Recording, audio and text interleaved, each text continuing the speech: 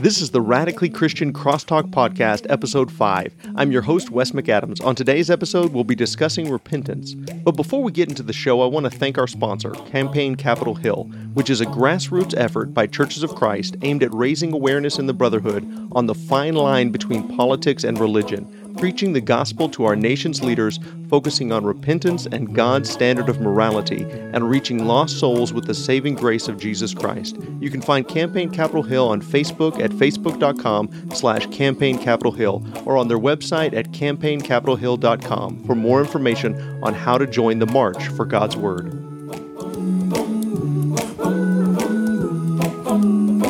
Okay, we have a special guest today. Ron McElroy, one of the elders here at Baker Heights, is with me. Ron, how are you, brother? I'm doing well. Thank you for letting me be here, Wes. I'm excited, brother.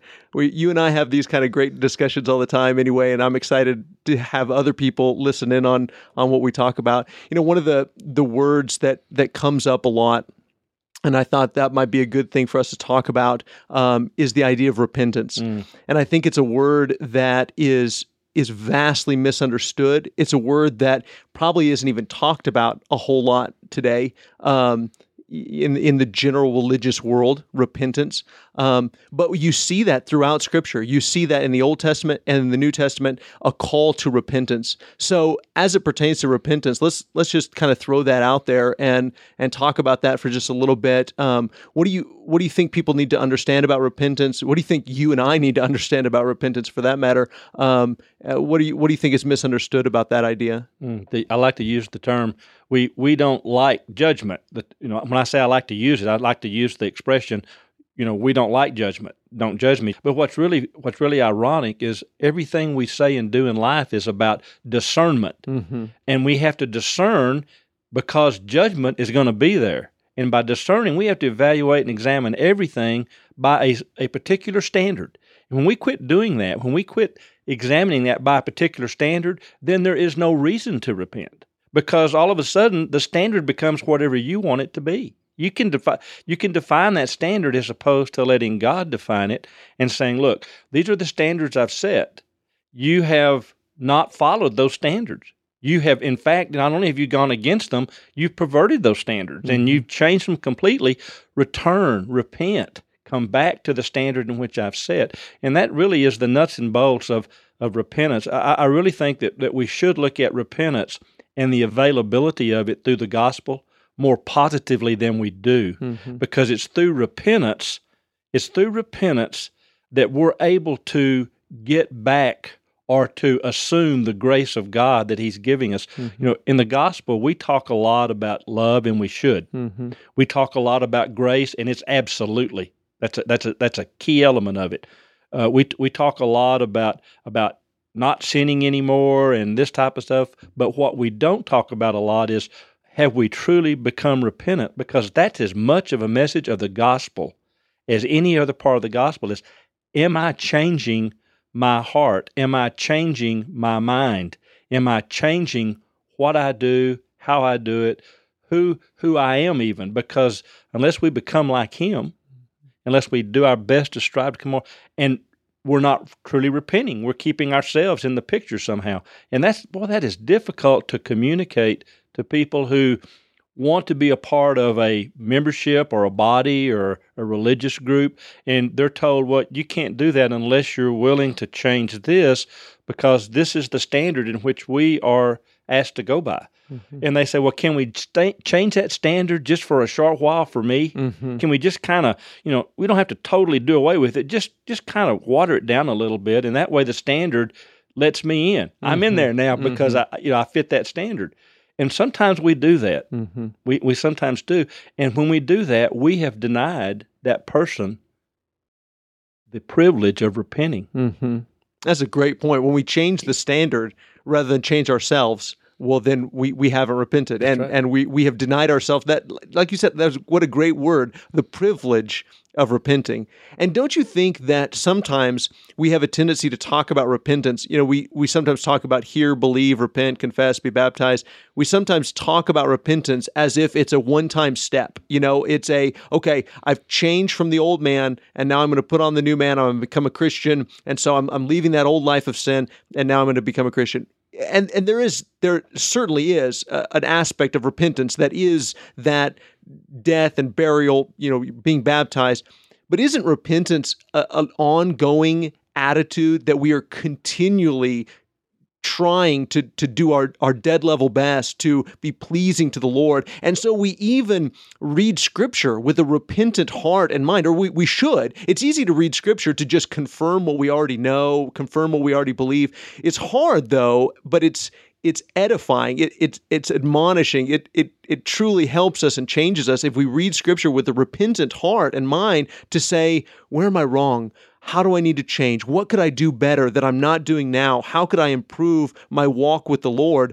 But that, I think, is the idea of repentance, is that it is this attitude of humility, this attitude of submission that we put on and we continue to walk in always. That's a phenomenal thought that you just had. I was here thinking as you were saying the words. I really was listening. I wasn't thinking of what I was going to say, but as you were saying those words, it just brought to my mind, other words that we read in Scripture all the time, particularly in the New Testament. There's the word called continue or continuing or practice or practicing. Paul says, should we continue in sin so that grace may abound? God forbid. You see, repentance isn't a one-time thing. You can't just say, I repent and I'm not going to sin anymore, because we know our flesh is weak. The Spirit's willing, but the flesh is weak. So the weak flesh is we're going to be sinful people just because our flesh is weak. Paul says, who's going to save me from this body of death that I'm in? It's an absolute war that I'm in. And the key is it's practicing and continuing. We use practice. We don't have a bit of problem using that in sports, in almost any environment in which you have to practice to get better at something. But we don't use that in our Christian walk when over and over again, you look at the Apostle John, he says, don't practice unrighteousness, practice righteousness. Well, how do I practice righteousness? Because I'm going to fall short of that every moment and every day of my life. I practice it by looking at what I have said to the Lord. I'm repenting of this. I'm going to do my utmost not to continue in that sin. Does it mean tomorrow I may not even commit the same sin? But when I do, it immediately, it's like somebody taking a hammer and hitting my thumb. Mm-hmm. It reminds me that was something I didn't want to do. Mm-hmm. So now I've got to practice even harder not to do it again. Mm-hmm. And I get a lot of emails from people. I made a video one time about just how to stop sinning and put it on YouTube, and I regretted it ever since, because I get emails from people all the time about, okay, well, how do I stop this sin? How do I stop that sin? How do I stop this sin?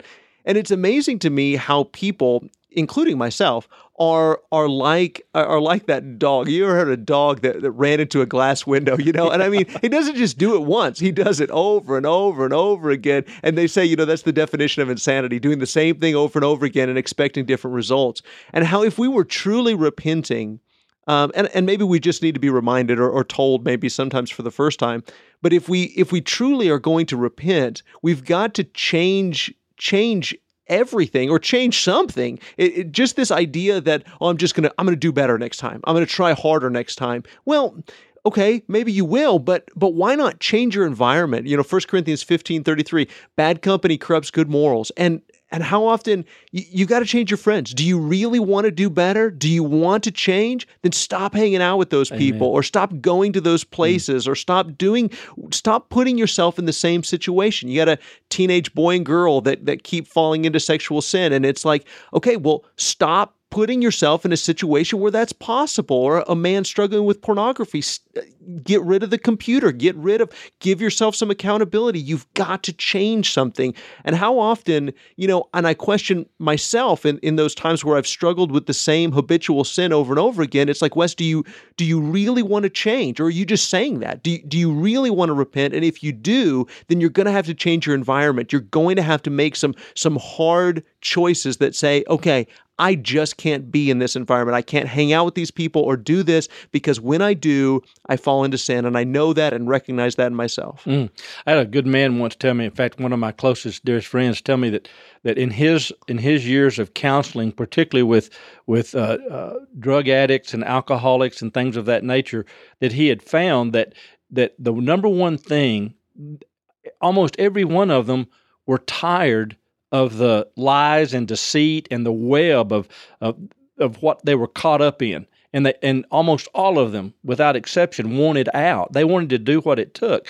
But every time he would suggest, this is the way, you have to change your playground and your playmates. Oh, that's good. And he said, I would look him in the eye and they'd say, but that's all I've got is my playground and my playmates. Well, if you want to repent, if you truly want to change and get your life going in the right direction, you got to change those. You got to repent of those. You've got to remove those. That doesn't mean that you can't try to teach them. It doesn't mean that you can't try to in some way be an example to them and influence them, but it does mean that you can't stay around them and be able to truly repent, because most people that are in those webs and caught in all those situations, they're wanting to pull somebody in there with them. They don't want to be in there by themselves. Mm-hmm. And that's really, when you get down to repentance, it's really about you and your desire to please who you're trying to repent to. It's about pleasing Him. And submission, it's about surrendering everything you are to Him. I was waiting for you to say that. Well, you knew I would eventually. Yeah. And sacrifice those things which you think are important and say, those aren't going to be important to me anymore. Mm-hmm. Do I still like them? Absolutely. Am I still tempted by them? Absolutely. But I'm going to sacrifice those so-called pleasures. I'm going to sacrifice those so that I don't have to be engulfed and caught in them anymore as a trap. And that repentance, like I said, it's so hard because every one of us are faced with pretty much the same dilemma. Mm-hmm. And that's why, man, that's such good thought, because it's not just about realizing that something is bad. I don't think people truly repent when we just recognize that something is bad or wrong. I mean, you could tell somebody 1,000 times and they could know it with every fiber of their being that drinking or drugs or pornography or lying or, whatever it is that they're struggling with, that's bad and wrong. I know I shouldn't do it. I mean, it's like eating chocolate, I mean, it's I know it's bad for me. But yet we still do it because we haven't seen what's better.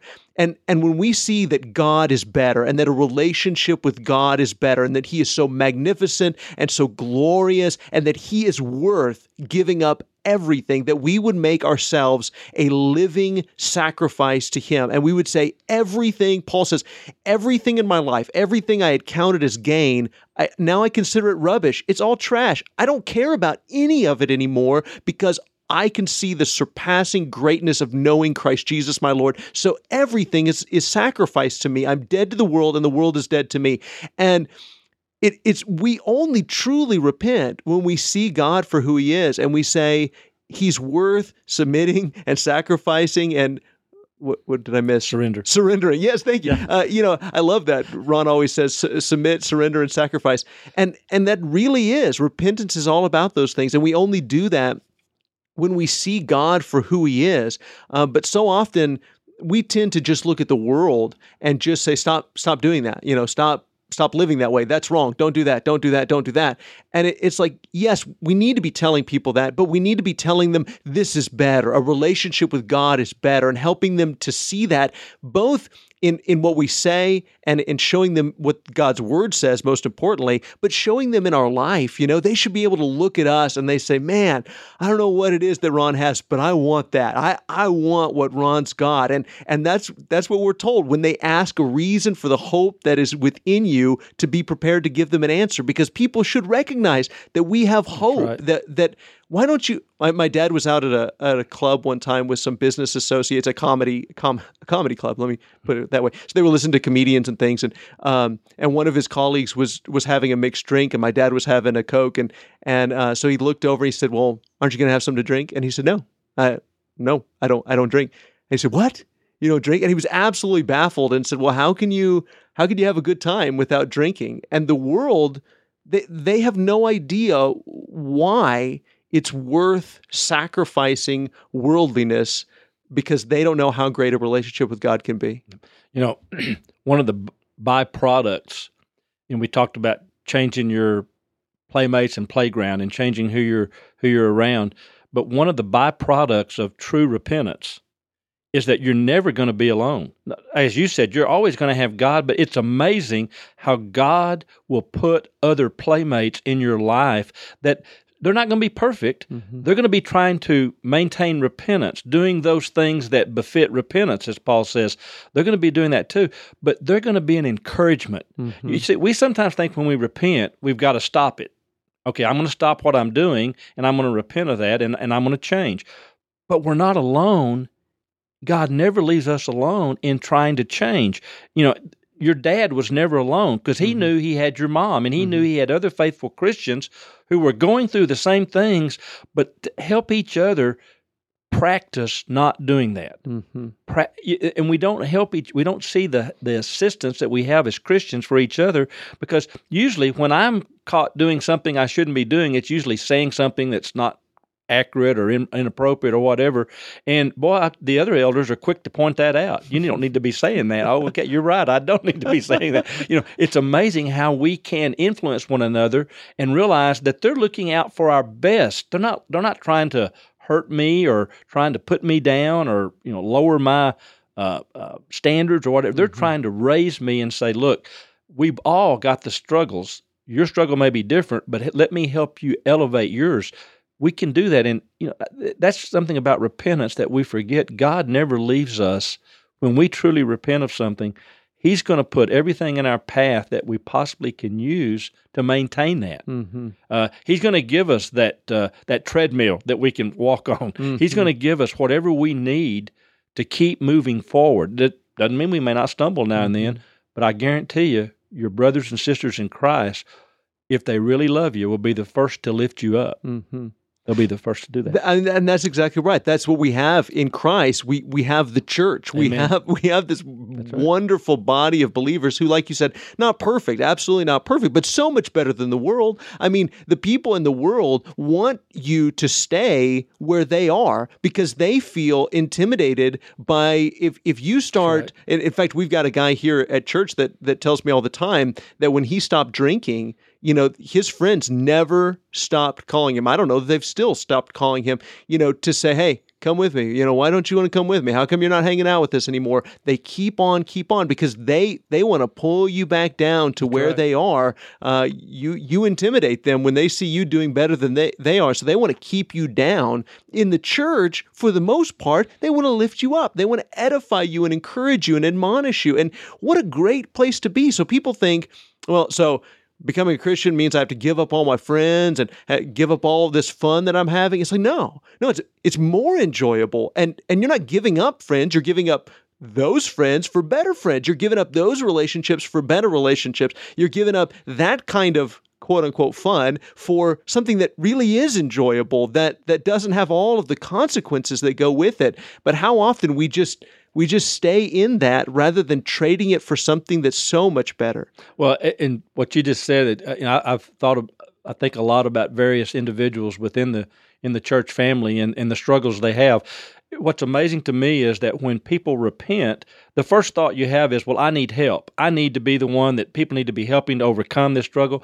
What's really phenomenal is that God will put in your path things that you can do to help someone else to stay repentant and to overcome their struggle. Because if we're spending all of our time trying to help someone else, that's Jesus' perfect example of being a servant. If we're spending our time trying to help others maintain their struggles and repent, then we don't have time to worry about our struggle. We don't have time to be pulled back in by our previous playmates or friends into us.